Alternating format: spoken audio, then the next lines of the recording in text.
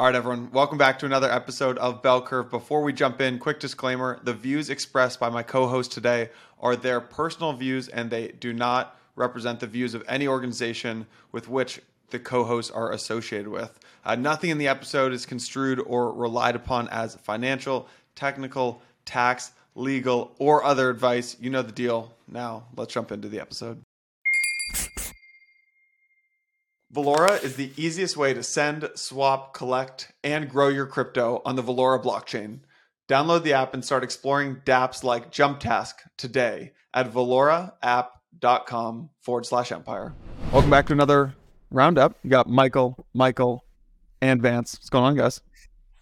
Up. Glad to be I here. prefer Michael's 1 and 2. Michael's 1 and 2. Well, I wasn't sure if you're going by Mike these days. I didn't know if you ended up making a decision. I know you've been debating. Michael's kind of convinced me. I'm in a transition phase here. Yeah. Wow. Michael and Michael. Yeah. Vance and Michael, I feel like we're supposed to give a disclosure now that you guys are now investors in Blockworks. How's it feel to be not just co-hosts, but co-owners of the Bell Curve podcast? You check the contract. I don't know if we're actually co-owners of the podcast. It's good to be investors. And yeah, I mean, you guys are growing super quickly. You've got a good team. So it feels good. You know, we've looked at a lot of different startups, and you guys are definitely growing quickly, and it's impressive. So hats off to you. Really excited to be a part of it. How so professional of you.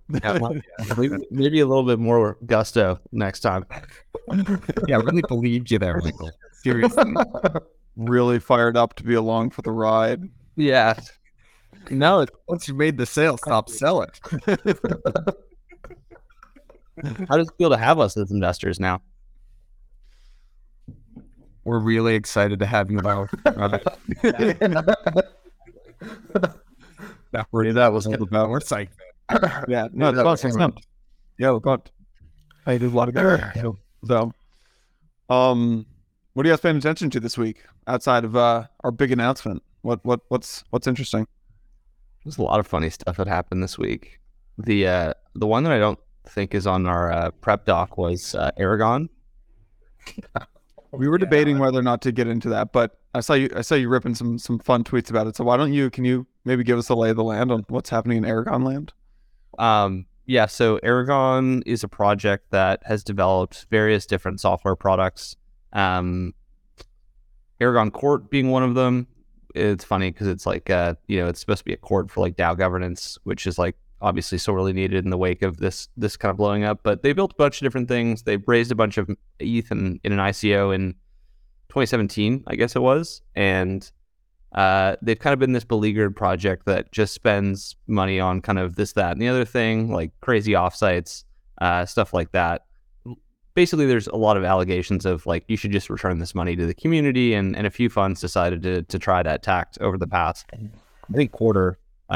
And so these funds bought a bunch of Aragon or accumulated a bunch of Aragon, and they pushed to a vote with the DAO, return the capital immediately. Let's kind of right the ship and go on our separate ways.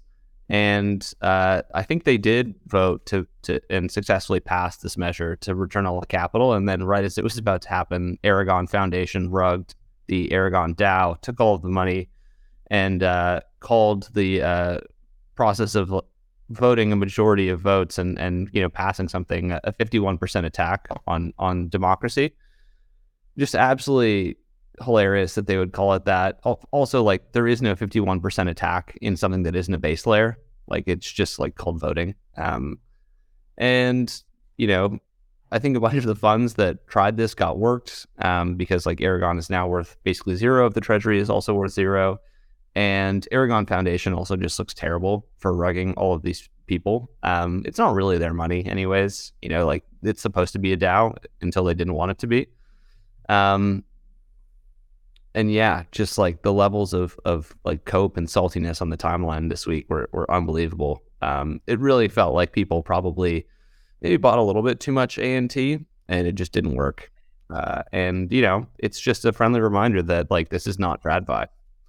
And also, like, don't try to real fair value raid a treasury that can unilaterally move the funds on you.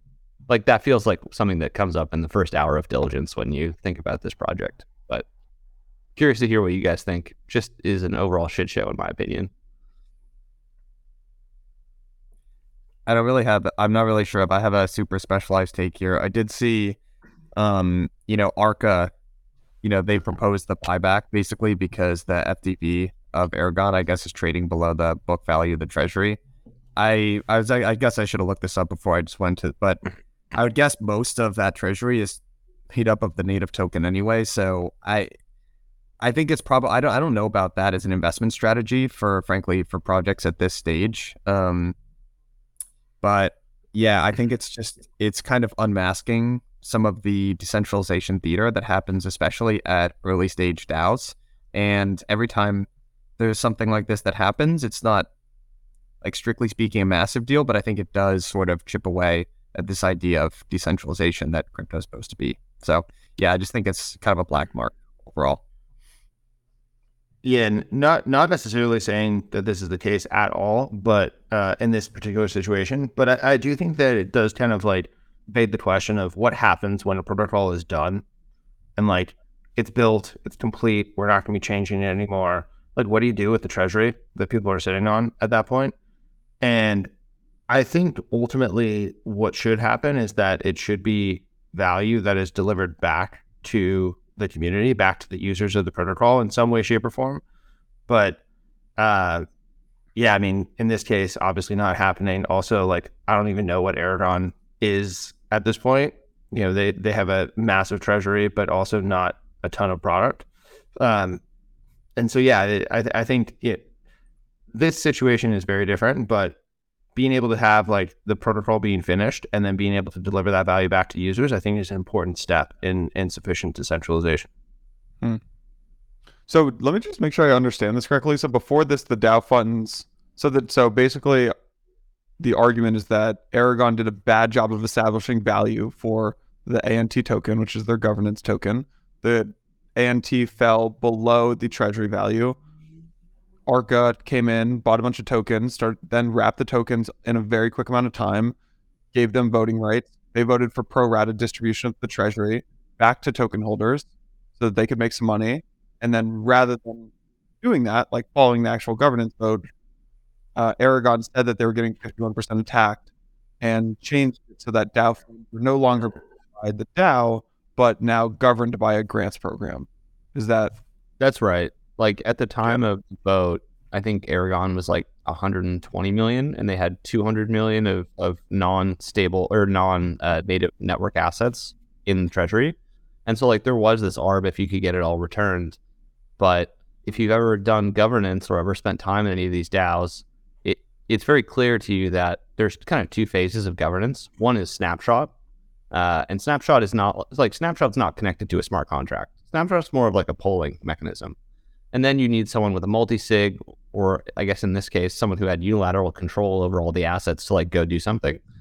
So yeah, I mean, the corporate to be, just got hosed here. Like, but also like, should you have known that?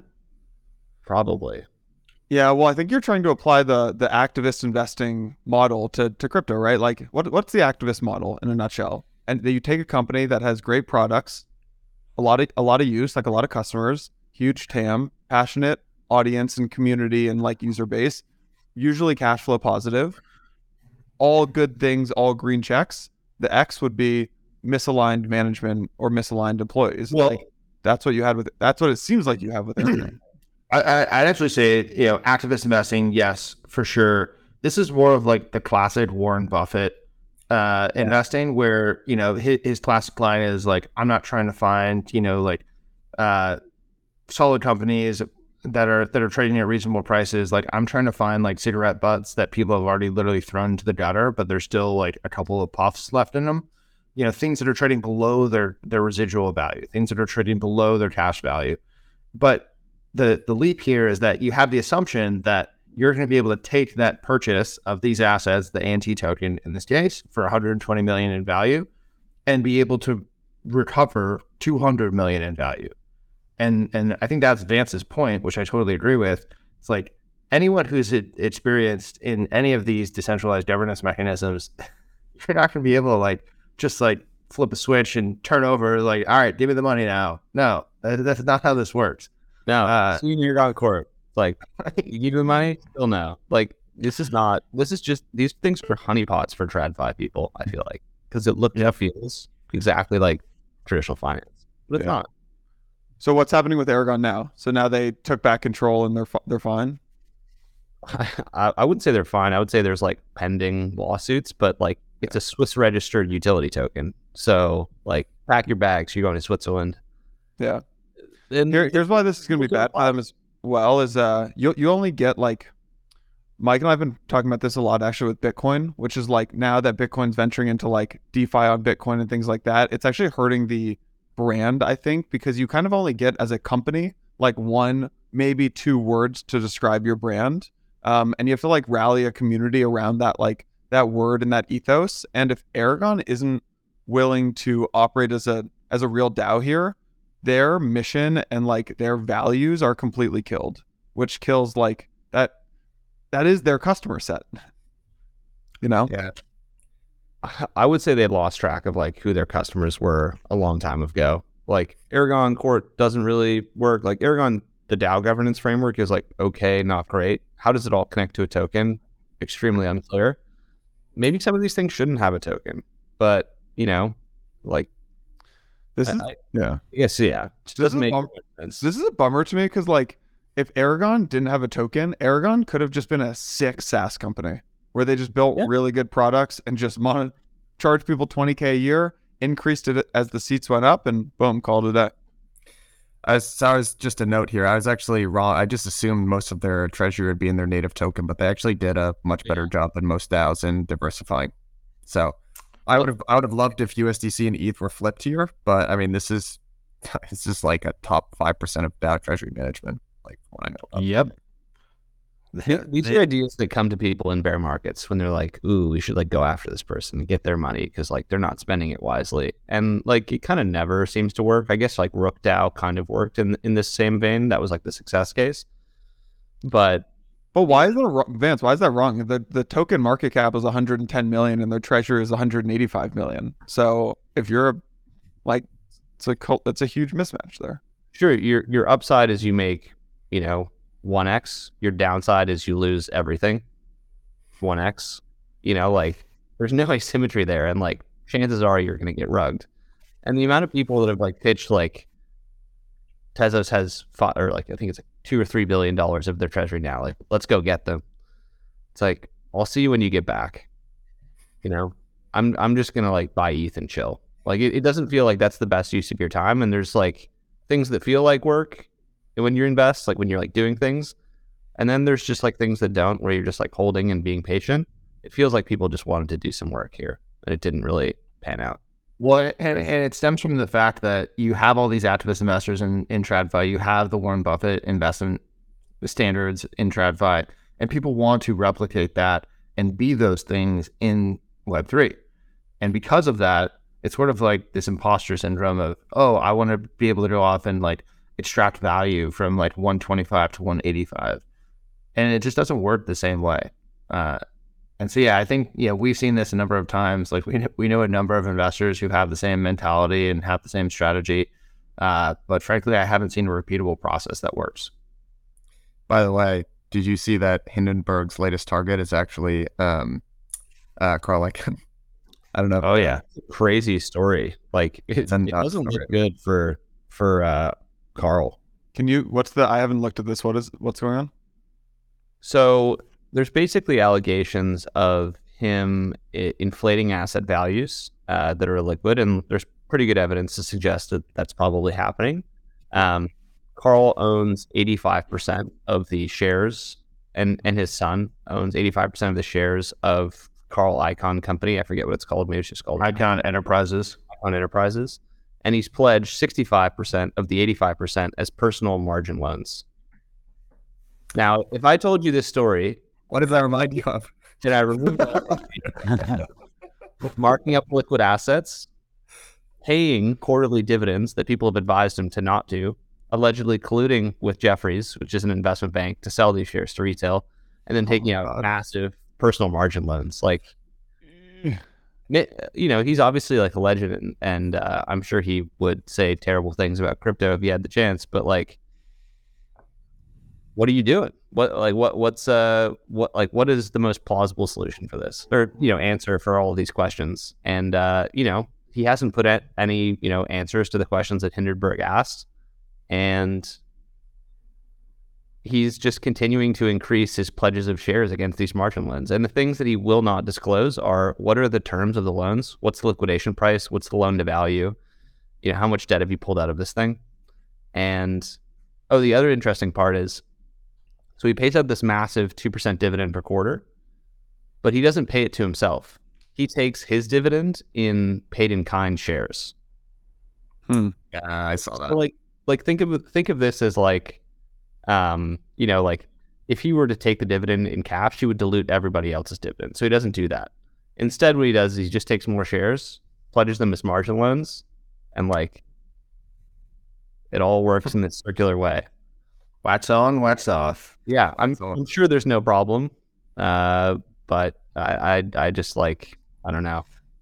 It makes me wonder how many times other people have run this same scheme. Because, right, if you're, obviously, people who listen to this podcast are familiar with the FTT scheme that he was pulling, and you could basically replace FTT with shares of Icon Enterprises and Jefferies with Genesis, and you'd be right there, right, with the exact same analogy. And I don't know, I didn't realize, I was like, when I've kind of put that together with what he was doing, with what SBF was doing, I was like, it's kind of clever, but maybe he was just running the playbook that millions of billionaires have run before.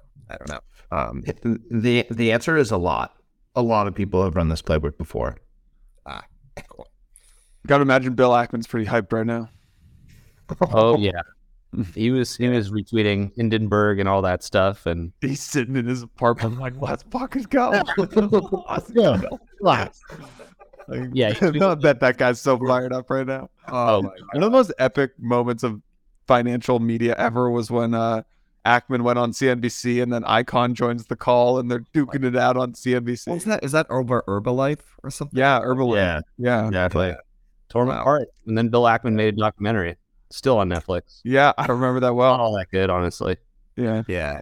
You know what it just reminds me of? And then he did a 2-hour pitch to investors about why it was a Ponzi or a pyramid scheme, and then he asked for questions. A bunch of questions went up, and he called on his dad first, who had placed a question in the audience.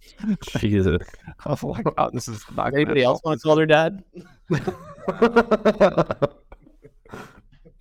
Wow, you can't make this stuff up. You know what? So just, don't want to detour too far from here, but Druckenmiller did a great speech this week. You can look it up, and he had this line. It's resonated with me, having been in crypto now for 5 years. But it's like, yeah, when there's zero interest rates, people just make really dumb decisions. When there are 0% interest rates for 11 years, people make really dumb decisions. And I don't know if it's Carl Icahn, but I do think everything that happened in crypto is probably a preview for the real show, which is going to be TradFi, and we'll figure out some people are definitely swimming naked.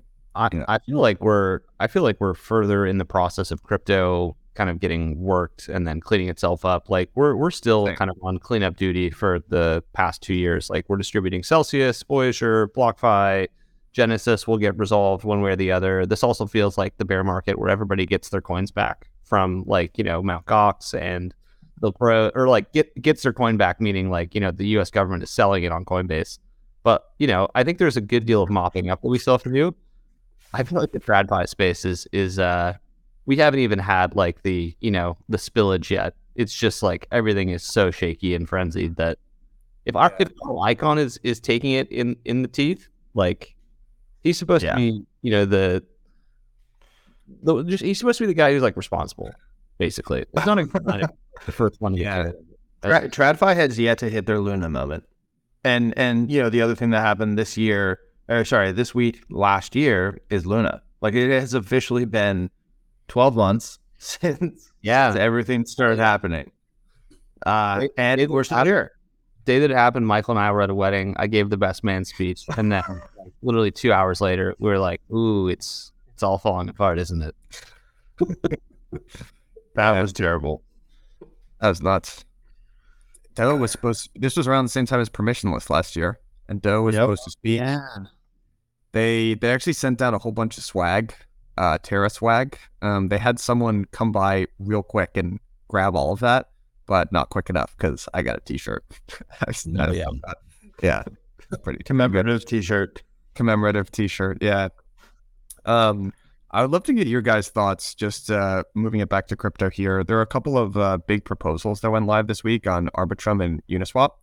I'd love to start with the Arbitrum one. So this was proposed yesterday, so May 10th. But the proposal is the distribution of DAO revenue to ARB token holders.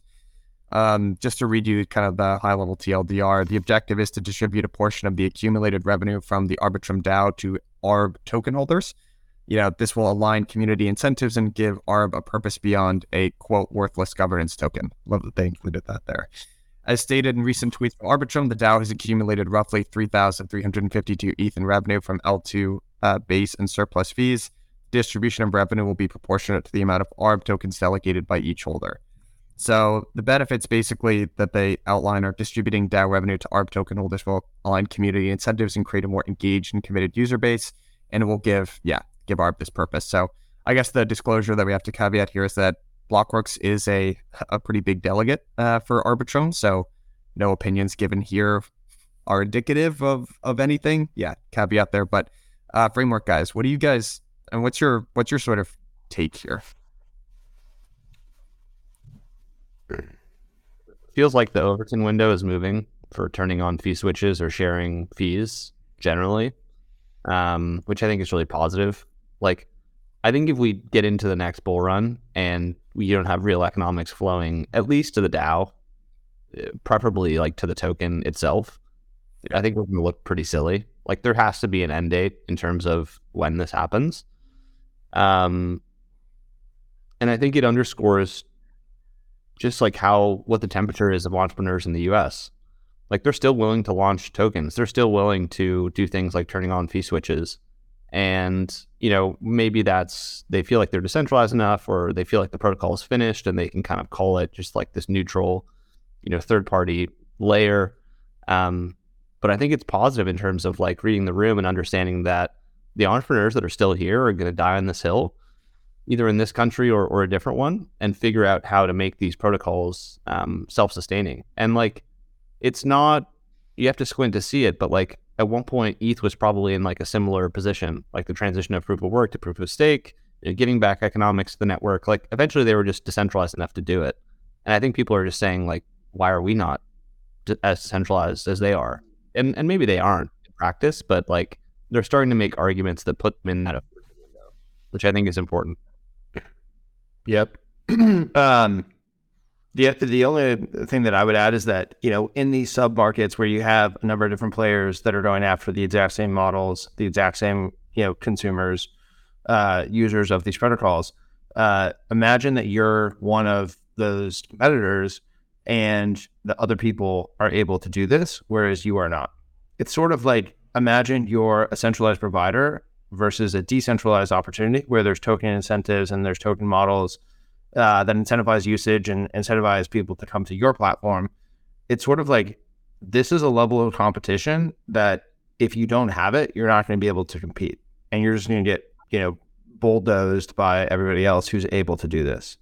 So ultimately, I completely agree. I think a lot of what is going to change, the stuff that is going to change is like, we're going to have a model probably by the end of this year as to how this stuff can work. And there's a lot of movement on Capitol Hill right now to be able to have a framework to be able to build these things in this way in the U.S. and not under the ire of regulatory pressure. And so I think generally like this is going to be like the mainstay of what these future decentralized networks become.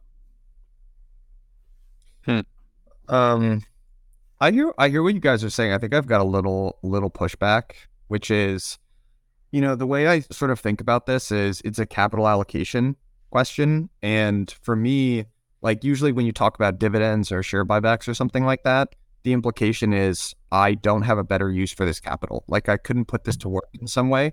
which would lead to more value creation in the equity or the token of the project. So any sort of return to token holders, that just doesn't make sense to me at this stage. I guess that's an open question, Vance. Your point is, are these protocols done?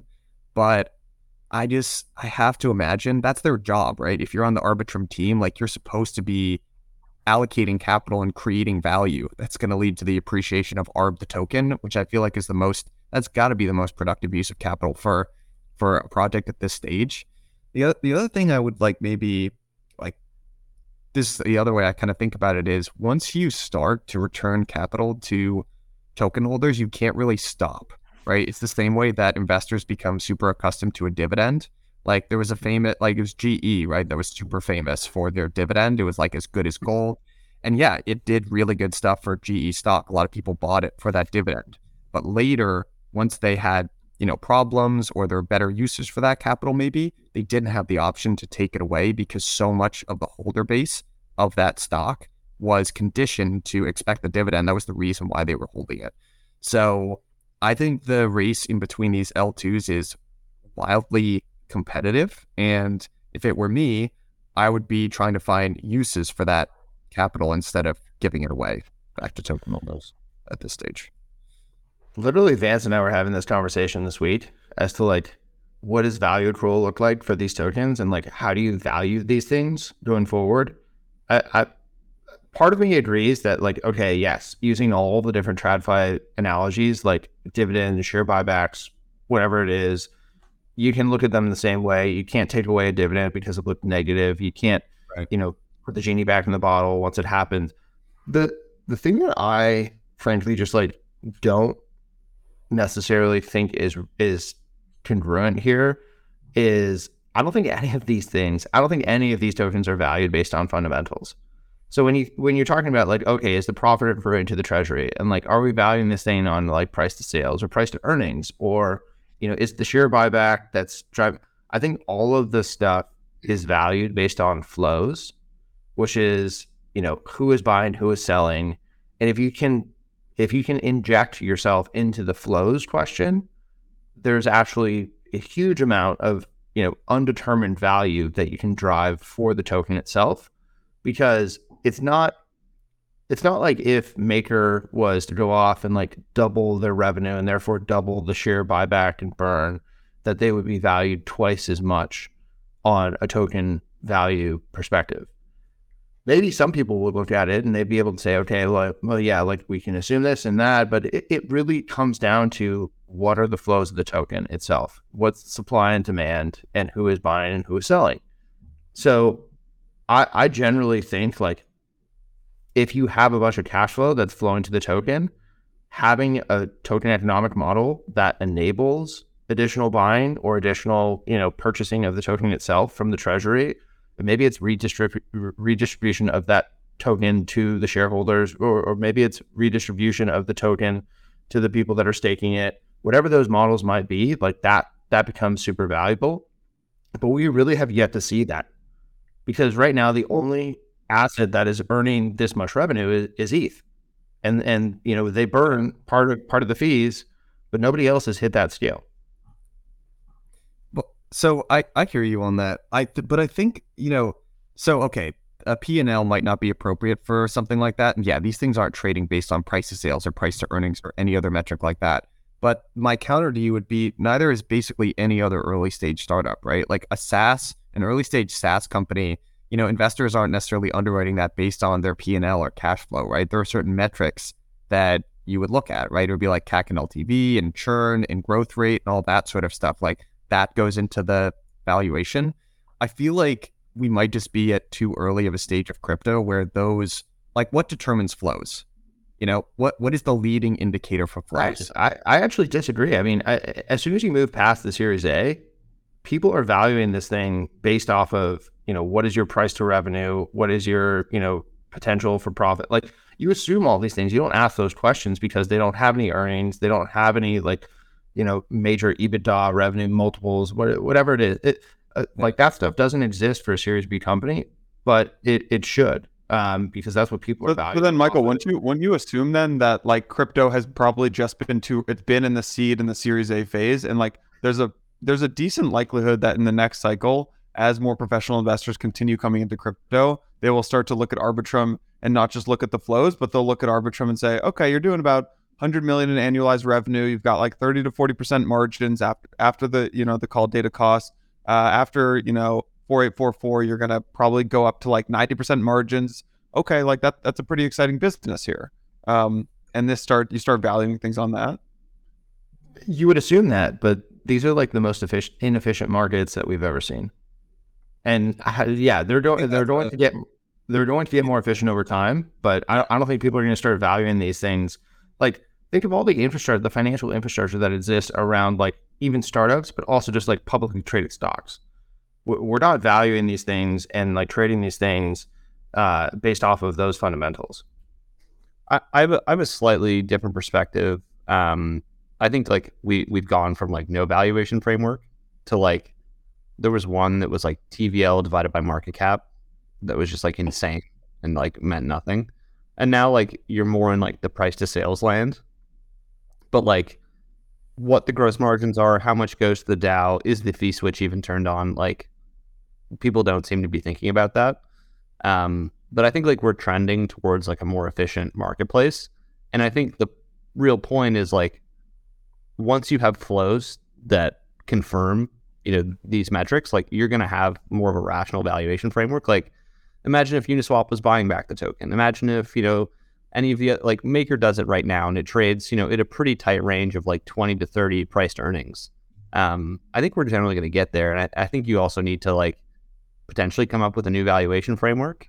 And we've taken a couple shots at that, but I think mostly what you need is like, you usually have people who are passive buyers of stocks or commodities or bonds that are trading things based on, if it gets this cheap or this expensive, I'm going to do this or that. You don't really have that in crypto. Having the structural flow, I think, is kind of something that you're going to need to have if you're a serious project, coming into the next run. That's at least my thoughts. Yep, I agree with that. I think a lot of it has to do with the investor base. And, in TradFi markets, they do have these like ranges that they look for P multiples and that kind of thing. And if it goes below a certain multiple or something, it becomes a bunch more people will buy kind of thing. I don't think crypto is still mostly retail. I just don't think people are thinking like that. So I mean, not only just like ranges, they have indexes where like if you're a part of this or a part of that, or like you hit this threshold, literally the index will have to buy you. Yeah, like that type of stuff. That's what I mean by the infrastructure just doesn't exist right now. So like we don't even know like how many retail investors in a given token like have ever been to tokenterminal.com or like DeFi Llama to actually understand like what these metrics are. Probably like 15%. Yeah. Or Blockworks research. Yeah. Brand. Enter random site here. But like what is that percentage? It's probably less than 50. It's definitely less. It's probably less than like 0.5. Yeah. Exactly. Yeah, I think so too. Valora is the ultimate wallet for exploring the Celo ecosystem. Easily access over 50 crypto assets and 30 dApps for swapping, sending, and growing your crypto, all from your mobile phone. If you want to see real-world use cases for crypto, Valora's dApps page is the easiest way to access a growing list of the latest DeFi and refi applications. dApps like JumpTask come to mind. JumpTask is a Web3 gig marketplace that connects over 2 million micro freelancers to worldwide earning opportunities. With JumpTask, you can earn crypto by completing tasks, answering surveys, or even sharing internet. Then simply withdraw to your Valora wallet to send, swap, collect, and grow your portfolio. Download the app and start exploring today at valoraapp.com/empire. That's valoraapp.com/empire. Let's talk about Uniswap's fee switch. I mean, how do you guys, so this week GFX proposed turning on the fee switch. I don't know if you guys took a look at it. I can give an overview, but yeah, how do you guys feel about that one? $60 million in 6-month revenue, like probably a little bit more than that in a bull market. Like this is something that, when things really get going is probably generating like mid 9 figures of revenue. That's like pretty impressive in terms of, like you're not investing in a startup for like what are they making today. It's like kind of where things are going to go. And it feels like that's kind of like really the bar for success for these dApps going forward is like, can you generate 9 figures of revenue per year, like mid 9 figures? And I think there's like a few that can get there. Uniswap's certainly one of them. I guess my question on this is like, what's going on in the background with the DAO? Like we've heard, different things about like different jurisdictions that you can do this in, and maybe it's more favorable. Like, is this the foundation that's leading it? Like that's definitely a question. The other thing that stood out is just like how reasonable their fees are compared to Coinbase and I guess less so Binance. Oh yeah. It's like pretty cheap, and the maker fees are negative, and the taker fees are less than the centralized exchanges. It's not surprising that they're doing more volume in these places. The Uniswap is doing more volume than Coinbase on a frequent basis. Like it just appears to have significant product market fit. Vance, could you explain how these maker fees are negative? So I mean, they're just incentivizing people to effectively add liquidity to the pool. And the taker, like, this may not mean a ton, but so if you are taking a limit order on centralized exchanges, you're usually given, or if you make a limit order, you're usually given a little bit less of a fee than you would if you just sold it all at market. And this is kind of like that idea taken to extreme, where like, like you're charged negative fees on making limit orders, but if you're just taking random liquidity, like it's going to cost you. Which is probably the right model. Like just looking at Coinbase's fees, they just seem, like what is it? Like if you scroll up a little bit, 40 basis points for things under $10,000, like and 60 basis points if you're the maker. Like that's pretty crazy. Uniswap has the inverse fee structure of that, where the makers are negative and the takers are significantly lower. But that's sort of a misnomer, right? Because like, who is a maker on Uniswap? It's a liquidity provider. Yeah. And the one thing about providing liquidity on Uniswap is you also are affected by impermanent loss. So like while I understand like they want to represent these things as negative, I'm not sure that that's like a fair representation. Yeah, like we don't provide liquidity in Uni v3 for a reason. Like we found that it's very easy to get picked off. It's very hard to provide liquidity profitably. And so I think the real litmus test at the end of the day is like, what do the LPs think? And there's a lot of stale liquidity. They're in these things, kind of like uninformed retail just getting hit. So I think over the long term, it's not about like, what are these fees for the people who are swapping? It's like, are your liquidity providers making money after impermanent loss? And like we've had multiple portfolio companies try to build options vaults, derivatives, things like that. A lot of the impediment to them doing it is the Uni v3 architecture with regards to you as a liquidity provider. Yeah, well, I think it's a super interesting point, and I think it connects with whenever we were talking about Blend, this kind of key assumption. Like, look, they spell this right out here. The LPs making the most money off Uniswap are not retail traders; they're professional market makers, just like the ones seen on traditional exchanges. So I kind of do think you're seeing the evolution in just market structure for some of these DEXs. And basically, they're very comfortable assuming that the people that are the entities that will be providing liquidity into the future are not retail. It's not retail. It's professional hedge funds and market makers. And I broadly think that's the right assumption. I'm super interested. I'm kind of borrowing actually from a framework that Miles from who's been on the show at Reverie has. But if you think about this, most of these protocols is kind of two-sided marketplaces. Pretty interesting indicator to pay attention to is the amount of pricing power that these protocols have over their supply side. In this case, it'll just be super interesting to see, basically how the LPs interact, and if it migrates somewhere else like Curve or something like that. Like, to use the analogy of something like Airbnb, which is also a two-sided marketplace where the demand is users and the supply side is homes. If Airbnb jacks their fees up, or like how many people stop supplying their home for people to stay in. And if they jack their fees up and nobody stops supplying their homes, then Airbnb's got a pretty good business. But if they like move their fee at all and they lose a whole bunch of their supply, then, that's something that you'd want to pay attention to. So Uniswap's been talking about this fee switch for a while. And this proposal gets into some of the technical. It's not a technically easy thing to do, actually. Especially for V3, it's kind of tough, and they're just FYI, they're testing it out on Polygon first as well, V3 on Polygon, which I think is smart because the stakes are just a little lower. There's lower TVL and volume up there. So I just kind of want to see what happens at this point, you know? I just want to see what happens. Do you think a bunch of liquidity will migrate off of Uniswap? At some point, yeah. Or like, it won't be the source of retail flow. That would be another option. I think like where Uniswap does really well are like long tail Pepe style coins. Where Uniswap doesn't do as well are like the blue chip, flow that, and frankly, like that's where their fees are generally the highest as well. Yeah. So I don't know. The landscape's just going to change with regards to liquidity venues over the next few years. And I think the first step is getting the money into the DAO. The second step is getting the money to the tokens. And like really the thing that Uniswap does not have is like a really strong community that can help them reason through all these issues. And it feels like that's going to be just like super important at some point, but probably not immediately.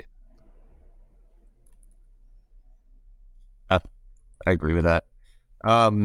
Actually, do you want to talk about, there was some, or does anyone else have any more comments on the fee switch for Uniswap? No.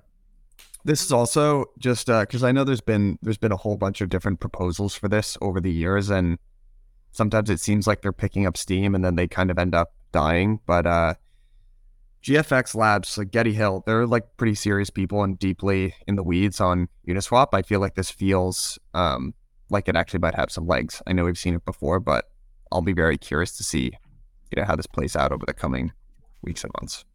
What's quorum on a vote like this? Like what does it take? Yeah, that's a good question. I'm not actually sure. I don't know. No idea. Usually it's like 5 or like in some DAOs we're involved in, it's like 0.5%. I would imagine something like this is probably like more of like 5%. But yeah. You're going to need a lot of tokens to get this through. It's just yeah. There are lots of complications as well. So one of the big hurdles that has made this not get over the finish line is just tax and legal concerns.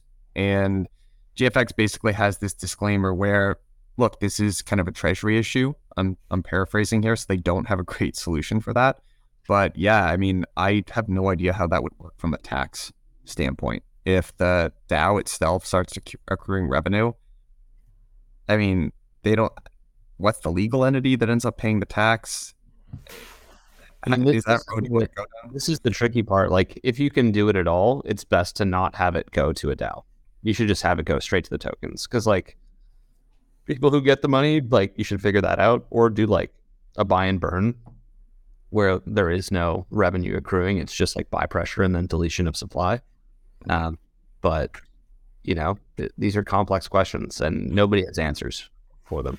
Well, I think it's also exceedingly difficult when you're a U.S. company based in the United States with U.S. persons, and that is the DAO that you're going forward with. That being said, I think that, and who knows exactly what's going to come out, but talked about it a couple of weeks ago. It seems like there's going to be some proposal that goes forward in the next couple of months for things like how a security can become a commodity, what actually means decentralized or sufficiently decentralized. Like there will be a lot of answers to these questions in the United States, it seems, and we'll see whether or not that House proposal goes through and gets ratified by the Senate or voted on by the Senate. But I do think that it's also one hand, if not both hands, tied behind your back while you're trying to operate from the U.S. What about on the regulatory side with like how you guys treat governance tokens? If you owned Uniswap tokens, I don't know if you do or don't, but like if you owned Uniswap tokens and this went forward, would you feel comfortable voting on this in today's regulatory world, or would you just you wouldn't touch that? What we do with governance is we have a program where we delegate to a number of different entities and have them, vote on our behalf. That's how we, operate within governance. And do you trust them to vote on your behalf, or do you tell them how you want? We do not tell them anything. Usually, most of these entities are like blockchain clubs at universities. and they can vote on, however they see fit. Vance didn't like that question so much that he muted and turned off his camera. I haven't seen that one in a while. This is a good time for me to call out that we are hiring a podcast producer on the crypto side. So if you are, yeah, Garrett was like, do not forget. I totally forgot to call that out. So we're hiring a podcast producer. If you have a very deep understanding of crypto, DeFi, NFTs, all that kind of fun stuff, come join us. You are not the one editing the shows on the video and audio side. You are the one kind of like overseeing a show. So you'll like help us source and schedule guests. You plan and research episodes. You'll lay up some good content so that Michael can know what to say. Because tough to get this stuff off the noggin. You craft the content, post production, all that kind of fun stuff. So if that's you, slide through the DMs. Actually, don't do that. Go on our careers page and apply. Let's talk about everyone's favorite MEV bot, Jared from Subway. This is a great thread. I just thought it was a cool. I'm not sure if folks actually saw this thread, but Robert Miller kind of shed some light on the alpha. So I'll just share my screen here and walk people through it. But I think it's just kind of a cool case study of how these MEV bots actually work in practice. So basically, Jared, he's sort of famous, or this bot is sort of famous for making a whole bunch of money sandwiching traders on Pepe, the meme coin. And basically, the 3 bits of alpha that Robert walked us through was the way they do their inventory is very different from other bots. So if you think about a sandwich, depending on there are 2 assets that are required for a sandwich, and it kind of requires that you start in one asset. So ETH is sort of the front run, then you move into the meme coin Pepe, and then you back run back into ETH. But Jared actually takes a very different approach and starts with, he's got a whole bunch of supply of Pepe, the token, and then he goes back into ETH and then back into Pepe, and there's just much less competition. The reason why more bots don't do that is just because warehousing becomes very difficult. If you think of your balance sheet there, you don't really want to hold a whole bunch of your assets in something that's as volatile as something like Pepe, because any profits that you get from the sandwiching could be offset by declines from the meme coin basically failing. But I guess Jared from Subway is extremely good at sniping. And he actually bought the coin Pepe just 10 minutes after it was deployed.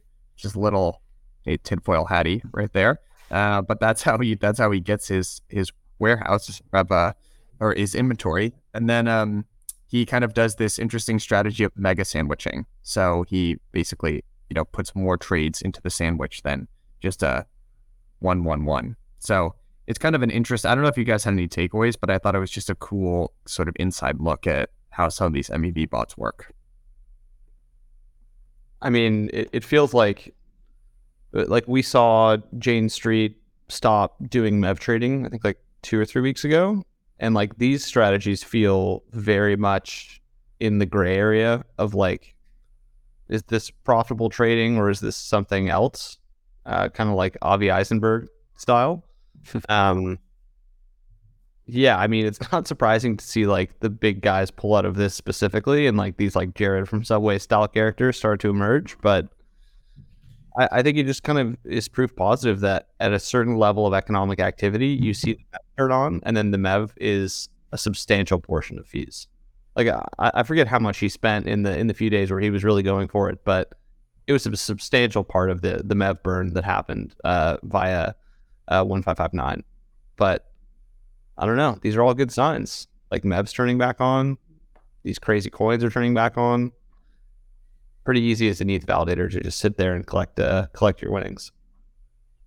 Yeah, that's what I was going to say. It's just that maybe less the MEV side, but just the level of activity and engagement on Pepe itself just makes me feel like we're starting to see the green shoots of what this bear market is and moving past it.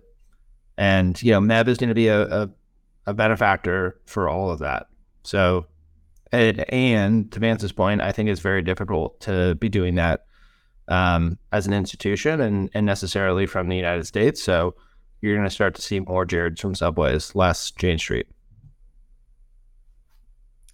I think it's a tough, the builder market in general is one that's sort of opaque, and rule of law, up till this point hasn't necessarily been applied to MEV. The regulators there's some evidence that they're kind of aware of it, but they're not paying a lot of attention now.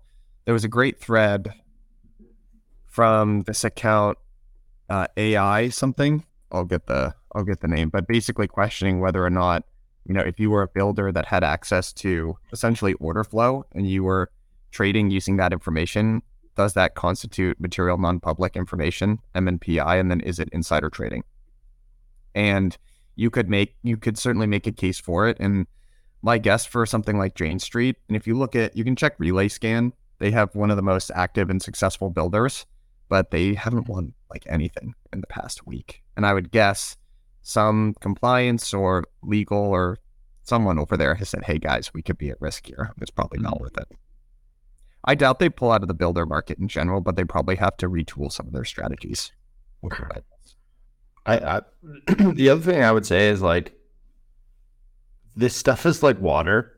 If you block one direction of it, it's just going to flow somewhere else.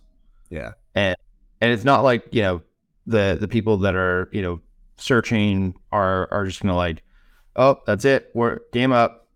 We're moving on. And nobody else is going to pick up where they left off and continue forward. Like someone will. Like, the value will be there. It'll just have to, be somewhere that is a more friendly jurisdiction.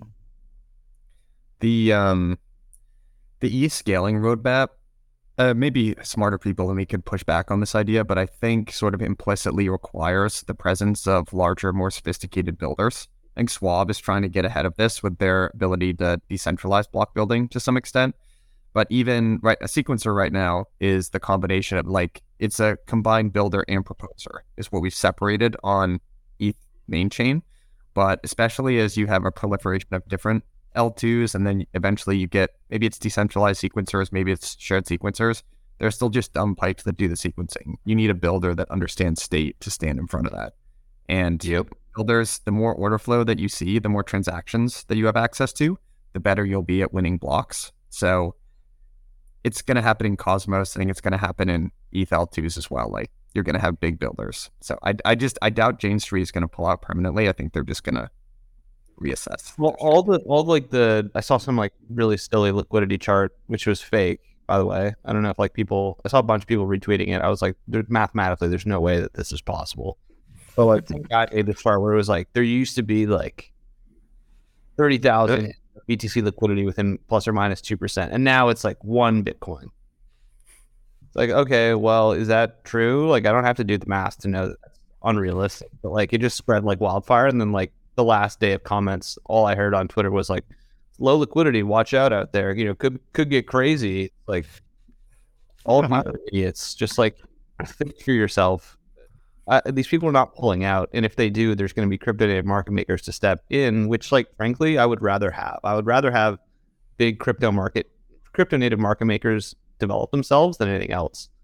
Like that's kind of the thing I'm still looking for. Is like, back in the day, you had like Alameda squaring off with like 3AC squaring off with like all the other crypto native market makers. It doesn't feel like there's like those like big people that are kind of like just going for it. I think getting the big TradFi market makers out probably paves some room for them to develop.